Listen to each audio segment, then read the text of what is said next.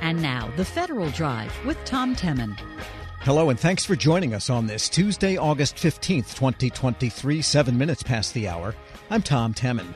Our producers are Eric White and Peter Masurlian. Our digital editors, Daisy Thornton and Darris Lauderdale. Coming up in this hour of The Federal Drive, count the Inspector General among the challenges facing Social Security. Plus, things are cooking at the DHS Procurement Innovation Lab. Those stories and much more ahead during this hour of The Federal Drive. But first, a 200-year-old law created to protect the government from paying for goods and services it may never receive.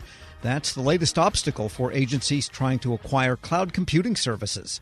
GSA lawyers are interpreting the Advanced Payment Statute, which originated in 1823, in a way that's causing agencies to pay a 10 to 20% premium for software-as-a-service subscriptions. In his weekly Reporter's Notebook, executive editor Jason Miller writes about why this interpretation is causing major headaches for agencies and industry alike. Why are GSA lawyers saying it applies to cloud computing? Well, the purpose of the Advanced Payment Statute is really to protect the government against the risk of a contractor non-performing, right? Namely, hey, don't pay for something that you may never get, right? So if you think about back in 1823, if you were contracting with the Army for food and the food never showed up, that was trying to protect the government. Now, GSA lawyer says because software as a service is a quote-unquote service in agencies, as you buy it from the GSA schedule and other acquisition vehicles, you can't pay up front. You have to pay in the rears.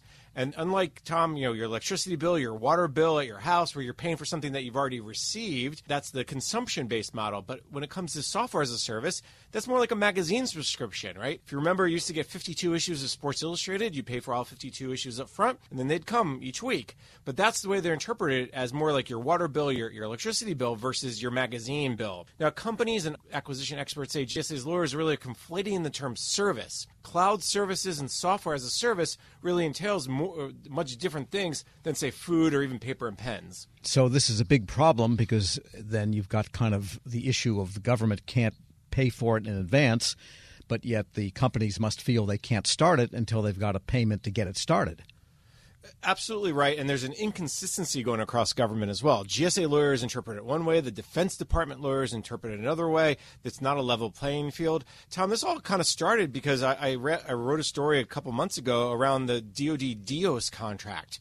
And when I wrote that story, some folks came out of the woodwork and said, hey, this is not just a problem for DOS. This is a problem for all agencies when it comes to buying cloud software as a service through GSA. There's two things happening. Number one, because you have to pay in the rears, companies are charging the government more. I heard from different value-added resellers, VARs, 10 to 20 to 25% higher rates because they're paying it for it by the month. If they would buy, let's say, a year's subscription, they would pay much less. In fact, Tom, I talked to one vendor, Minburn Technology Group, and they told me they could try to offer a government customer a 7-figure discount for their software buy, and the government had to say no because of this interpretation of the law. Tom, this is millions of dollars now the government is spending that they don't have to. Sure. And on the other side of the coin, the companies have to carry this bill because if Minburn or Carahsoft or DLT Solutions, if they go to Microsoft and say, hey, we want to pay for it monthly, the response is, well, we're not set up that way. You need to pay us up front for the year, and then you'll collect your money monthly. So they have to almost take a loan out to pay for the government's interpretation. So it's a pressure on both sides, and it's costing taxpayers in the end millions and millions of dollars. Well, is there a fix to this? And does anyone want to try to fix it? Or can the government just be content with paying the premium all these times? Because it's so inconsistently applied, I think there is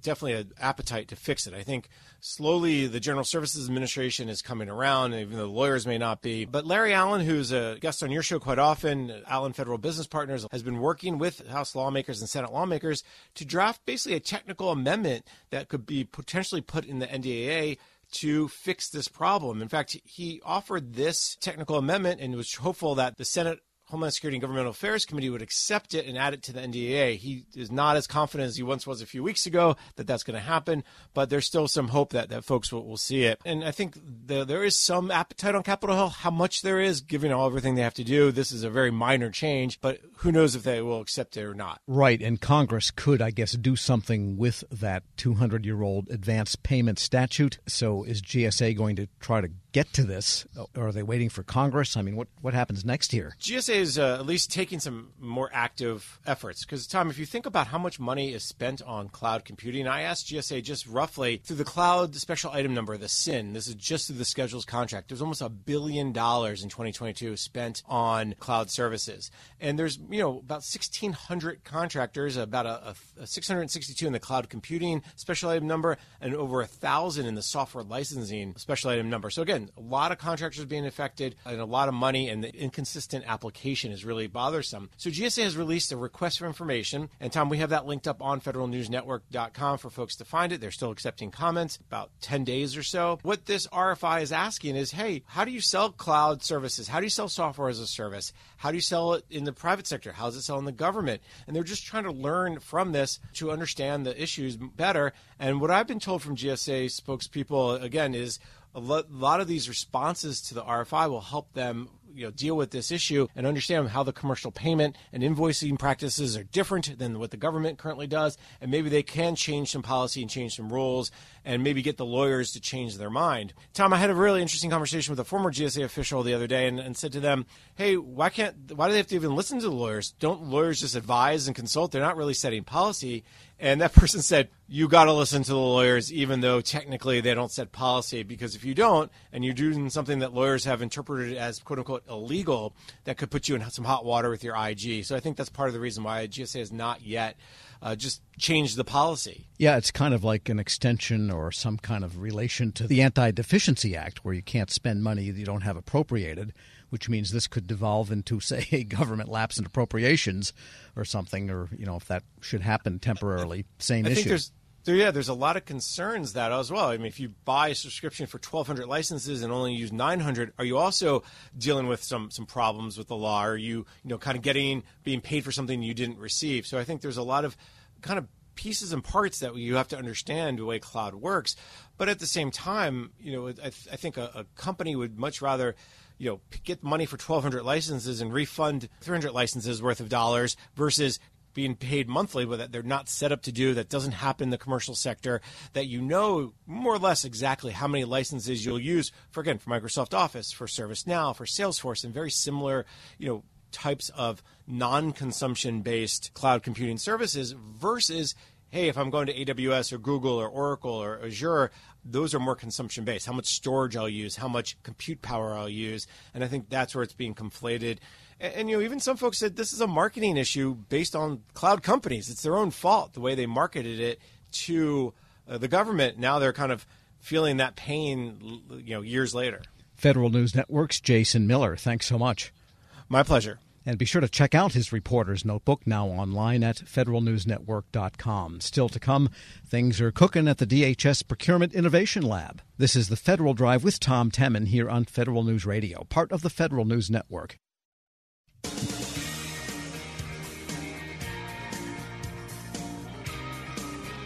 Welcome back to the Federal Drive with Tom Temin here on Federal News Network. It doesn't have boiling flasks or people in white coats, but a lot happens in the Procurement Innovation Lab operated by the Homeland Security Department. For an update on the PIL, as they call it, we turn to its new director, Catherine Crompton. Ms. Crompton, good to have you with us. Hello. Thank you for having me. This goes back to 2015, so this is kind of one of the more mature labs of its type in the government, I guess. Fair to say? Yes, fair to say. And I think if I remember correctly, I think it was the first lab, which now has generated additional labs in other organizations, which is super exciting. And in your years of procurement, do you have a lot of digi-badges? Actually, fun story, or maybe not so fun, is I actually come from the DoD, so 25 plus years in the DoD, and I just started my DHS career here in February. So I am really catching up to the team on digi-badges, and I have a wonderful team that when I step foot in the door says, you will get them. So that, and I think I'm at level 2. So I'm not at level 3 yet. I believe I just hit my level 2. And we should, I guess, tell the listeners what a digi-badge is. I thought it was kind of cute when I saw it on the website. So what a digi-badge is, it's kind of like a badge of honor. And I'm going to mess up the terminology of what they use, but it's pretty much crawl, walk, run. That concept. And basically the first digi-badge is you're walking, you're starting your journey, and there are certain things you have to go through, like attending a boot camp, and I believe watching a webinar. It's very, very small, those first steps of what you have to do, and then you walk. So you're going to add the next level. You're going to maybe start coaching, where you're going to get that. You're getting those skills and those techniques that really help you be an innovator in the procurement space. And then level 3 is like the Master Digi badge, where you've coached multiple projects and you've done some other things. So it's really a badge of honor. Recently this year, we started it used to be internal to DHS, and now we are actually giving it to external agencies or participants who come in and participate, so that they can put it on their email and display it. And it's fun to see when people on LinkedIn are like, I got my Digi badge, or it comes across as an email. It's just super exciting. All right.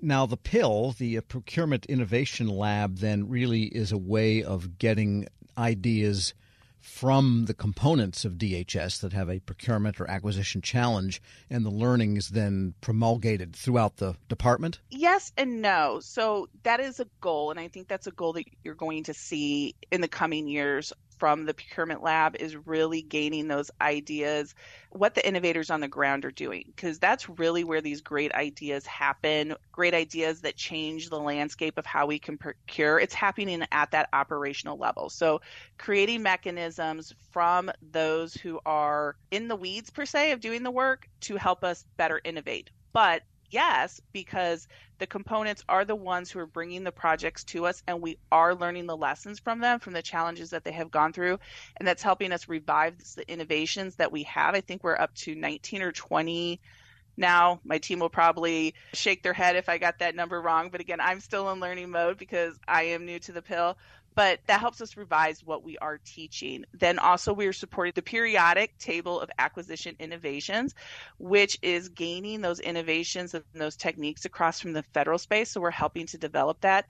And that's where we're really capturing a lot of use cases and user stories of innovations and techniques that they have used to help streamline and break down some of those roadblocks and barriers in procurement. And of course, DHS operates under the federal acquisition regulation like most agencies do, not all, but most of them. Would it be fair to say that innovation means using the FAR and the provisions in the FAR, which are quite flexible if you know them all, to get things done, perhaps just to exercise muscles people have never used, or pull some tools out of that toolbox they weren't even sure they had, but that can really get a job done? Yes, that it does center around that, because contrary to popular belief, the FAR is extremely flexible and clearly states in FAR Part 1 that we should be innovating. It says an exercising initiative government members of the acquisition team may assume if a specific strategy, policy, or procedure is in the best interest of the government, and if it's not addressed in the FAR nor prohibited by law, then pretty much do it. So a lot of people feel when the FAR is absent, then you're not allowed to do it, whereas it's truly, if the FAR is absent, then you do have that leeway to do it. So there is a lot of flexibility, and it seems to be our own internal cultures, policies, procedures that we put on top of the FAR that makes it seem burdensome. We're speaking with Katie Crompton. She's director of the Procurement Innovation Lab at the Homeland Security Department. And every year there is a PIL boot camp. What happens there? So we actually have multiple training opportunities. One is the boot camp, which is the original. That is the bread and butter of the PIL. That's what we became known for, was offering that training. And it's offered actually outside of DHS. It's offered across the federal sector and now even to industry. So that teaches our first set of techniques. And then now we have the PIL boot camp next level, which then gives you some lessons learned from those techniques that you got taught in boot camp, but also provides additional techniques and innovations that you can use. And then our third offering is the coaching clinic, and that is for individuals who want to start to coach teams and do things like the PIL and help mentor and support others to use innovations within their own organization. So those are kind of the lanes of training that we offer, and it's very exciting that we are also offering that to industry only offerings where they can come in and kind of, it takes away that curtain from government procurement so that they can understand what we are doing, so they can better propose, and so that they can do it more efficiently with less resources. Yes, the implication here is that industry needs to be a part of procurement innovation.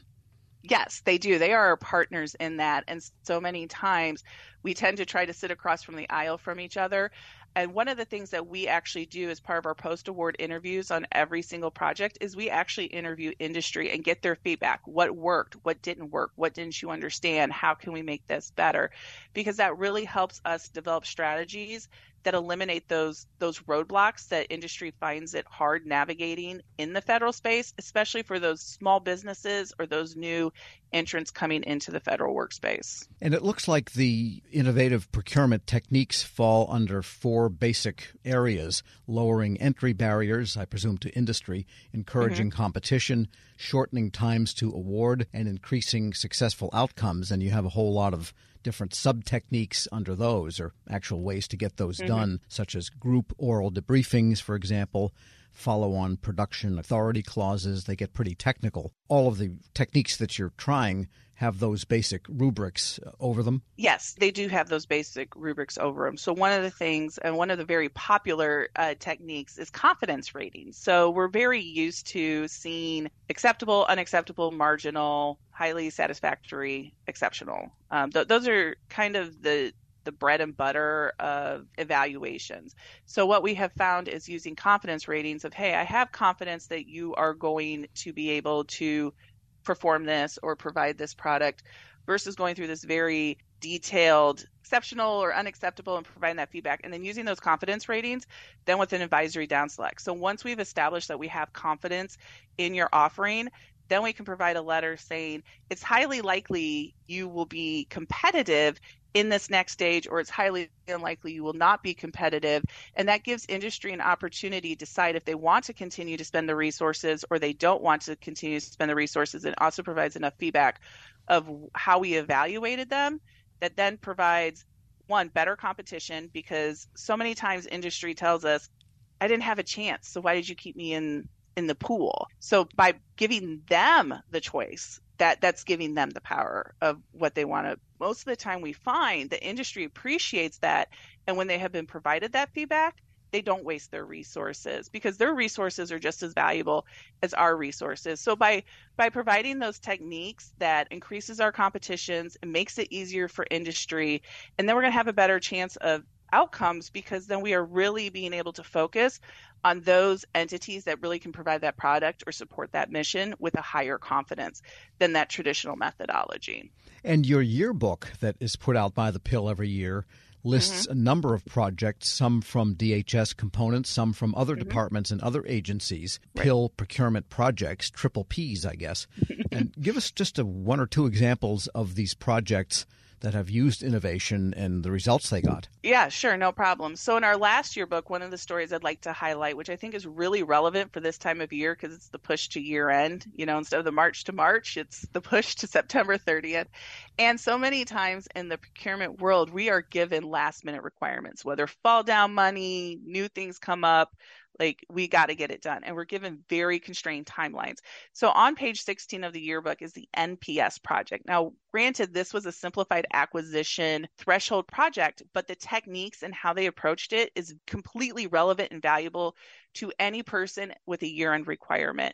They used oral presentations, on-the-spot consensus, confidence ratings, and advisory down select to be able to do an award in 33 days. And probably most people think, oh, $250,000 in 33 days, that should be normal. But it's very surprising how sometimes those $250,000 procurements take us a lot more time than people would expect. So that's just a really great highlight of how they use those techniques in a time crunch to get it done. And I think that's very, very relevant considering where we are in this time of year. Another one is the one that we presented this year at the NCMA World Congress, which was the fusion procurement. And where that is, it's not consolidation, it's not bundling, but it's where you take multiple requirements and put them in a single solicitation that allows you to streamline your documentation, your reviews. It streamlines it for industry because it's one-stop shopping, and they can propose on all, they can propose on one. And there's multiple awards that come out of that. So it allows us to combine our resources, not only on the industry side, but the government side as well, to kind of break down those barriers and make it easier to propose. Those are two highlight projects that we have in the yearbook and that we have gone out and spoke to industry and government about. By the way, getting back to the project of the National Park Service that you mentioned, yes, it was not a giant procurement at a couple of $100,000, but it was something that you can see could easily get hung up, because it was to make interactive displays and presentations in a particular national park building setting in one of the remote parks. And, you know, those things can run into all kinds of artistic, cultural, language, you name it, types of roadblocks. So I think just to underscore the fact that they did get it done quickly using those techniques is important. And you said 25 years in the Defense Department. What's it like coming over to a place like DHS, which, you know, has law enforcement elements similar to somewhat to some elements in DOD, but it must feel like a totally different lake. It is definitely a totally different lake. It's interesting from a mission perspective, because in the DOD, our support is in support of the warfighter. And I have 2 children who are currently serving in the military. So that's a very personal mission, right? And it's support the warfighter, make sure they're safe, make sure that they have the food, the resources, everything they need to be able to protect our country and serve abroad. Coming over to DHS, it's just as important of a mission, but it touches more of my day to day. So that's been the most humbling part of coming over to DHS, is walking through an airport. I'm seeing TSA and the mission that they support. Living now in the Washington, D.C. area, all the federal law enforcement, and seeing how FLETC touches that. Seeing how FEMA, when there are hurricanes, go out and touch the citizens day to day. Immigration, getting visas for people to visit our country. Every single one of these missions touches us day to day as a citizen. So it's very humbling, and it makes it that much more important to support, because if we're able to support these missions, it ties into the DoD mission, because every single warfighter is a citizen of this country. So we are, in essence, still supporting them. Katie Crompton is director of the Procurement Innovation Lab at Homeland Security Department. Thanks so much for joining me. You're welcome. And we'll post this interview at federalnewsnetwork.com/Federal Drive, along with a link to that latest annual report. Hear the Federal Drive on demand. Subscribe wherever you get your podcasts. Still to come, how federal acquisitions can help recovery in Maui. But first, count the Inspector General among the challenges facing Social Security. This is the Federal Drive with Tom Temin here on Federal News Radio, part of the Federal News Network.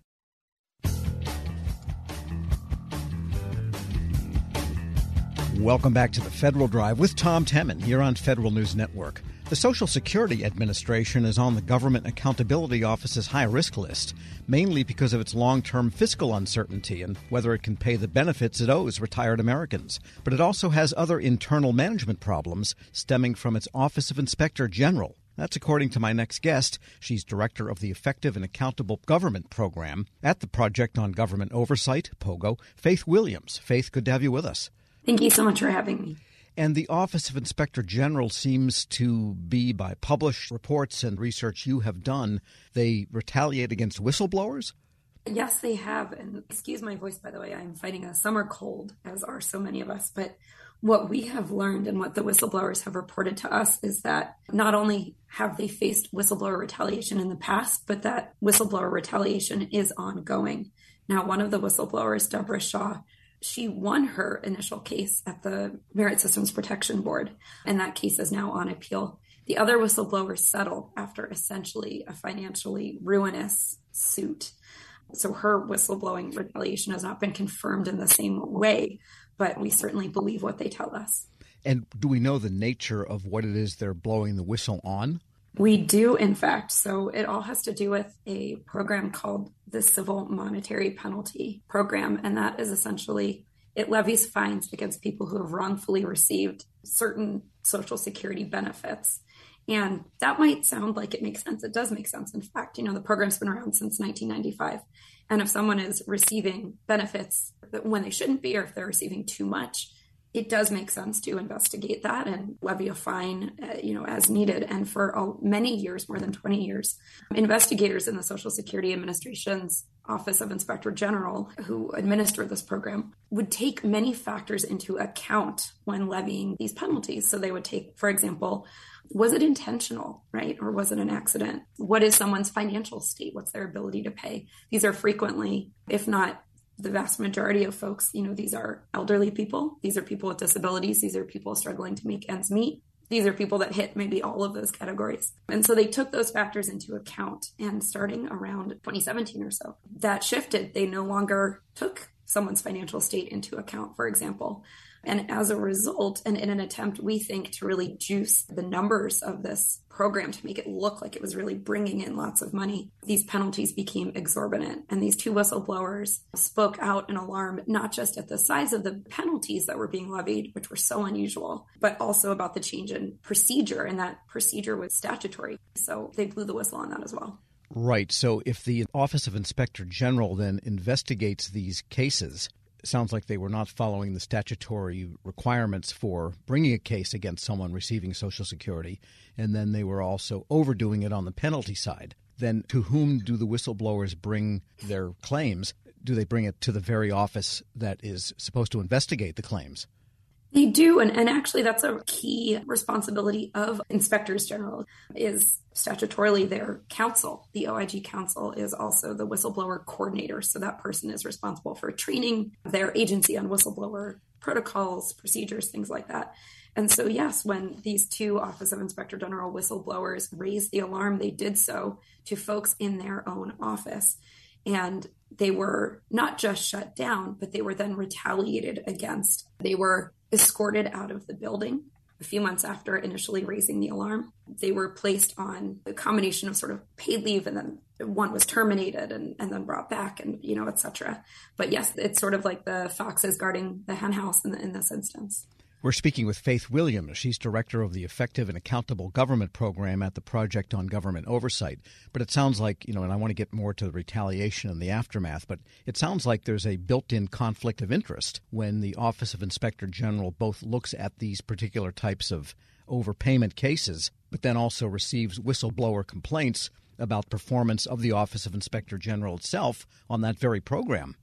Well, it's interesting you say that. I think when the Inspector General office works as intended to be, it is not a conflict of interest. These folks are supposed to adhere to, quote, the highest ethical principles. So when inspectors general are doing their jobs, are fulfilling their missions, I should say, to their fullest extent, they are absolutely the right place for whistleblowers, and they are the right place to report government waste, fraud, and abuse. But in instances where inspectors general or folks in the Office of Inspector General are not fulfilling their mission, yes, it becomes very much this catch-22 of, I want to report wrongdoing, but what do I do? And that is why there are mechanisms in place like SIGI, the Council of the Inspectors General on Integrity and Efficiency. That's why SIGI exists, to sort of help watch the watchdogs. Do we know whether SIGI is looking into the OIG at Social Security?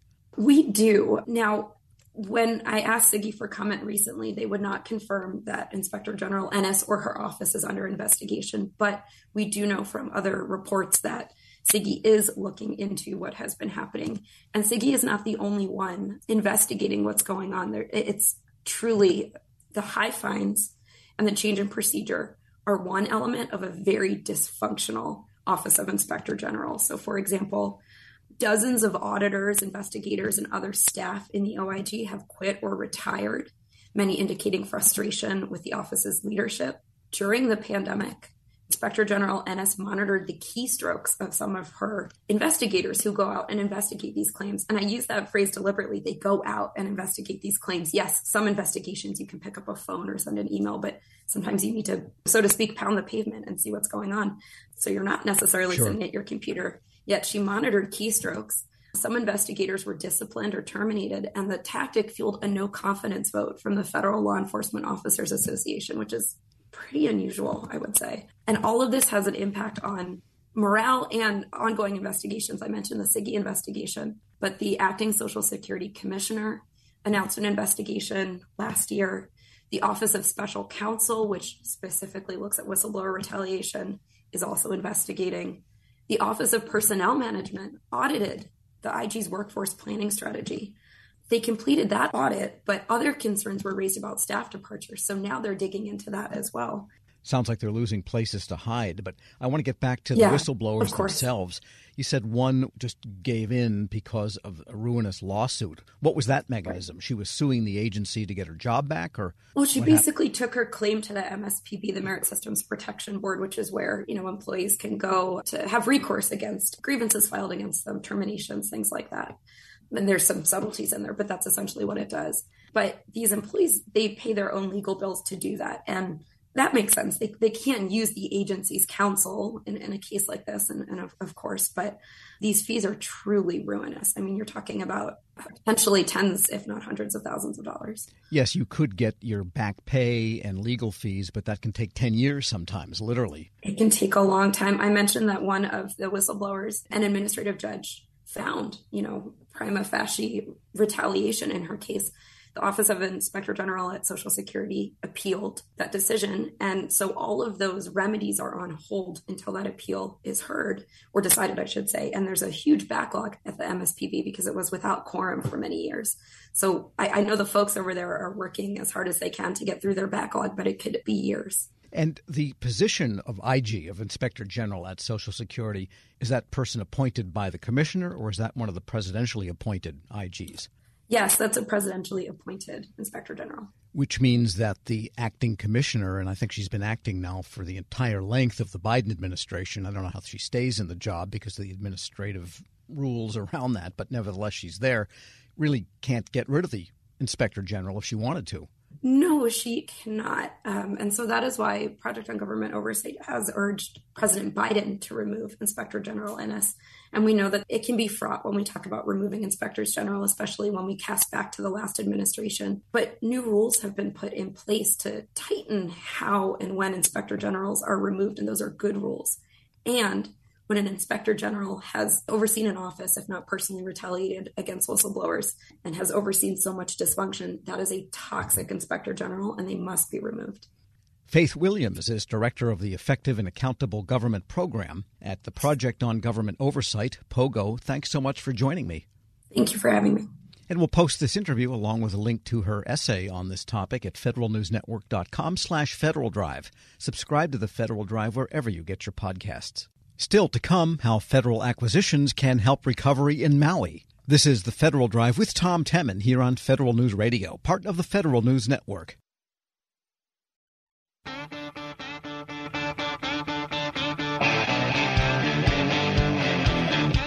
Welcome back to the Federal Drive with Tom Temin here on Federal News Network. Advanced contracts, GSA contracts for state and local governments, those are a couple of the avenues by which the federal government and its acquisition system can get aid to Maui as the Hawaiian district recovers from fire. We get more now from federal sales and marketing consultant Larry Allen. And so far it seems to be Hawaiians helping themselves until the federal aid actually starts flowing, so far as we can tell. Tell us more about how contracting can play a part here. Tom, the government has set up several acquisition programs specifically tailored to issues like this for disaster prevention, relief, and recovery. Two of the most notable ones are FEMA's Advanced Contract Program and the cooperative purchasing capability through GSA's multiple award schedule contracts. Together, these are pre-awarded contracts that have the ability not just for federal agencies to use them, but in the case of GSA multiple award schedules, Tom, state and local governments can have access to these contracts for their disaster relief needs. We're talking here about a wide array of solutions and products, everything from basic stuff that you'd expect like food, shelter, water, but also things like phone service, security, logistics assistance. So there's a pretty wide array of things that are available here where acquisition can really come in and assist a local or a state government in meeting their basic needs on the road to recovery. Now, the GSA schedules were generally open to state and municipal government, county government during COVID, but that general access was turned off, I think, when the emergency was declared over. But in another emergency like this one that's localized, then the GSA becomes available again. Is that how it works? It really kind of depends on the schedule contract, but almost every schedule contract has a built-in capability to serve customers at the state and local level during times of disaster preparedness or relief. So anytime you've got a disaster that's been declared, and certainly this series in Maui unfortunately qualifies, you can use the GSA schedule, whether you're a federal agency or a state or local agency trying to recover. And again, it's pretty broad spread. You have almost everything under the sun that you can get from the schedules program, shelter, all kinds of assistance with IT, telecommunications, things of that nature, and you can get it quickly. And then there are the FEMA advance contracts, which means that FEMA can buy quickly on behalf of a stricken area where FEMA people arrive. That's right, Tom. Not everybody knows about these. These are the FEMA advance contracts. FEMA has put in place over 100 standing contracts, some of which are for FEMA people to be able to use quickly so that they can do their job. But many of them are so-called end-user focused, where things like even durable medical equipment can be provided to stricken areas quickly and easily with minimal red tape so that people get the help that they need in a short period of time. These contracts that FEMA put together kind of grew up over a series of national and natural disasters, and FEMA really has turned to and put this program together. The only thing I would say that could hold up some of this, Tom, is to the extent that state and local governments need help from federal contracting officers. Here we are in the middle of the busiest season for federal government buying, so we could find some of the acquisition resources stretched thin. But even then, what traditionally happens in an area of disaster like that is that contracting and other officials are taken off of what they're doing on a daily basis and put into where they're needed the most. So I would imagine that Hawaii would get the resources it needs from the federal government pretty quickly. We're speaking with Larry Allen, president of Allen Federal Business Partners, and I wanted to switch gears right now and ask you about the order to return to the office, or the urging of agencies by the White House to get their people back into their offices, at least some semblance of regular period during their 2-week pay periods. My question is, does this benefit contractors who have also been absent, whereas many of them were on site, with a different colored badge, so to speak, for all these years? Tom, I think that the administration's order to return more federal employees to work does benefit contractors. It benefits contractors in several different ways. One, if you're a product contractor, somebody that's been selling print management solutions or furniture or consumables, things of that nature, not having federal agencies full of people has really hurt your business since COVID hit. And returning federal workers to their offices on a more consistent basis is going to provide additional opportunities for these contractors, as offices need to be re-equipped. They need to be brought up to speed. They need to be modernized. There'll be a whole bunch of physical upgrade opportunities and physical support opportunities for those types of contractors. But it goes even beyond that, Tom. If you're a company of any type selling to the government, what I've talked about before, the fact that as a government contractor, you really want to be in front of your customer physically, and your government customers should want to be in front of you. Even though virtual meetings can get us to a certain point, Tom, there's really no substitute for getting together in person. And now that agencies are going to be going back to work a little bit more, contractors are going to have increased opportunities to go meet people who may have been working at far-flung, decentralized, home-based offices. And now, even if you're not going to be able to get into a federal building, they have entry restrictions or things of that nature, there's still going to be the coffee shop downstairs or around the corner. People are going to be there. I think that that's a real benefit for government, too, because they're going to be able to have a better sense of what their contractor partners can provide, and therefore they can write better statements of work and do more efficient acquisitions. I guess it's hard to have an industry day in your dining room with people parading through. But it sounds like then that this will aid both sales of goods and products and so forth, but also for those body shops that have people on location with the federal government day by day doing services type of work, support type of work, whatever it is, the collaboration there will also be a much greater potential.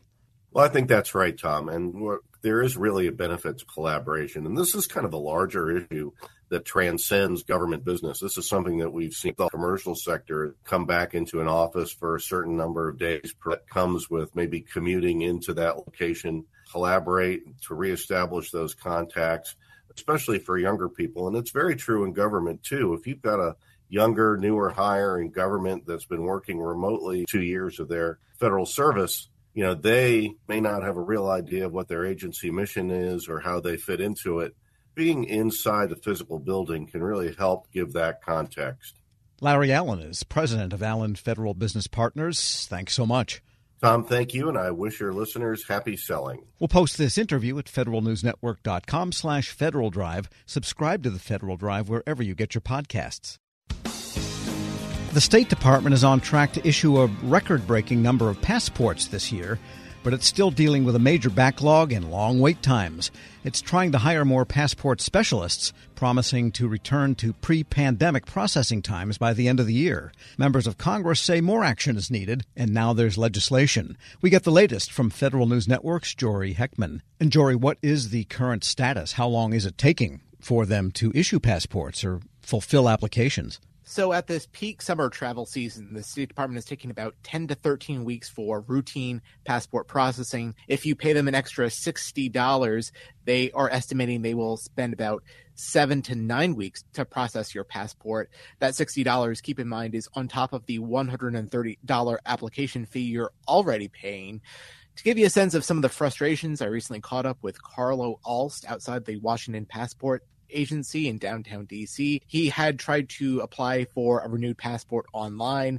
The process was really taking a long period of time. He did this back in January, and I was talking to him in July, and so he had missed a trip to Italy in mid-March, and it was really getting down to the wire for him. He was trying to get back to Ecuador to see his mother, who's not doing well. And I was on the phone all the time trying to get somebody to help me, and I was so, hey, listen, unfortunately, even though you pay for the expedited service, everybody else is doing the same thing. So basically, the expedited service doesn't really work because everything is expedited, which means nothing is expedited.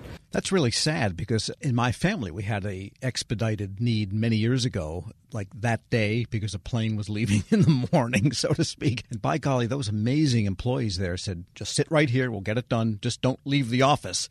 And an hour later, there was a passport. It cost, but by golly, they did it. So what is leading to all of these delays now? It's not like they laid off people during the COVID pandemic. No, thankfully, they did not have to lay anyone off, but they are still reeling from COVID-related impacts here. Now, back in 2020, when the department was getting next to no applications, the Bureau of Consular Affairs is a fee-for-funded part of the department, and so its revenue really cratered. Congress had to step in through the various COVID stimulus programs and give the State Department some additional funding to cushion that blow, but it only recently has gotten back into the hiring swing of things, and so the surge in applications has just far outpaced the ability for the department to rehire people or hire additional people. And so we had Senator Mark Warner outside that passport agency explaining just how we got here. You had the perfect storm of hiring freezes, a dramatic decrease in even applications as people forgot about international travel during COVID, and then this huge surge at numbers that are almost unprecedented. You know, the highest number I think the passport office has ever, in terms of total products, is about 22 million. I think we're going to hit 25 million this year. Yeah, so people are hitting the skyways and waterways to get out of the country and come back. Is the State Department able to accommodate these last-minute in-person appointments, which, some people just leave things down to the wire? So in some cases, the answer is yes, but that often involves reaching out to your member of Congress, or in Warner's case, your senator's office. He has been inundated with requests. He said that he's had to help 1,500 Virginia constituents this year alone to get their passports, and prior years prior to the pandemic, that was, a couple hundred here or there on any given year. An example here, I spoke to David Asher, who is a resident of Richmond. He was outside that passport office, and he was on his way to a rabbi conference in Montreal. He was going to speak there, realized, oops, his passport expired in February. So he had to go through the office of his congressman, Rob Whitman, to get a very last-minute in-person appointment. I was really stuck in a bind, and government worked well for me. Everybody likes to criticize government, but it worked out pretty well for me this time. Went to my congressman, told him I messed up, and he was able to get me an appointment last minute. So the rabbi made it there literally on a wing and a prayer. So that was David Asher, again, a Richmond resident, really lucked out there with the application. But we did hear from Warner saying that, again, his office has been inundated with requests and that there's got to be more that the department can do rather than members of Congress stepping in. We have about a 95% hit rate. It shouldn't be your normal course of business that you have to go through your U.S. Senator's office, to get your passport renewed on a timely basis. In other words, to get me out of here, to get the State Department back in the middle here. What about this pending legislation to address the backlog, Jory? Senators James Lankford and Pete Ricketts, they are working on some legislation that would give the department more ways to handle a caseload when this surge does happen, as it has been cyclically over the past couple of summers. This upcoming bill, which is still in the works, it would require the department to develop a reserve workforce that it can reassign to passport services when these surges do happen. What are the State Department's plans then for new hires in the meantime? So there are a couple hundred hires in the pipeline for the Bureau of Consular Affairs. They did a 10% surge of its workforce this year so far. They're looking to grow its workforce by an additional 10%.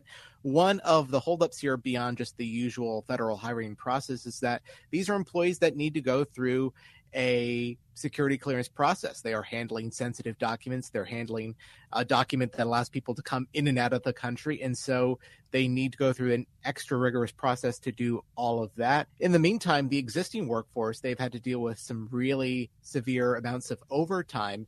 Between January and June of this year, the Bureau of Consular Affairs authorized 300 to 400,000 overtime hours each month. It sounds like there's a big disconnect then between their revenue, which depends on incoming passport applications, and their budget, which is predicated on normal processing and the workload and the number of employees they need to do the normal workload. And so they've got this overtime and hiring and maybe bonus incentive situation that is not covered by the fees because that's not how they were set up in the first place. A couple of factors there you point out there, Tom, that the workforce that might need to handle a surge in the summertime might not be the permanent workforce that the Bureau would need to handle this in their lower months, their quieter months, at say the dead of January or something like that. But something Warner did point out is that it has been a while since the department has revised its rate setting, its fees. No one enjoys higher fees, but he says that should be something the department should look at if it's looking at resources to make sure this doesn't happen again. But the State Department would require congressional approval to change the rates. And of course, that would be a very unpopular thing to do. No one likes paying more for their passports. It's already a significant cost already. But clearly, the past couple of years have shown that the department needs to do something to get out from under these backlogs. And by the way, the backlog doesn't affect the government publishing office, which manufactures the passports. Yeah, interestingly enough, I don't think that they have had any real issues on their end of things. I think they've been successfully trucking along with their workload over at the GPO. But I think for the department side of things, it's more of just a matter of getting enough people processing and making sure that those applications have everything that they need before it goes over to GPO's lane of things. Federal News Network's Jory Heckman, thanks so much. Thanks, Tom. And be sure to check out his story at federalnewsnetwork.com. This is the Federal Drive with Tom Temin. For the latest updates, stay with federalnewsnetwork.com or follow us on Facebook, Twitter, and LinkedIn. I'm Tom Temin.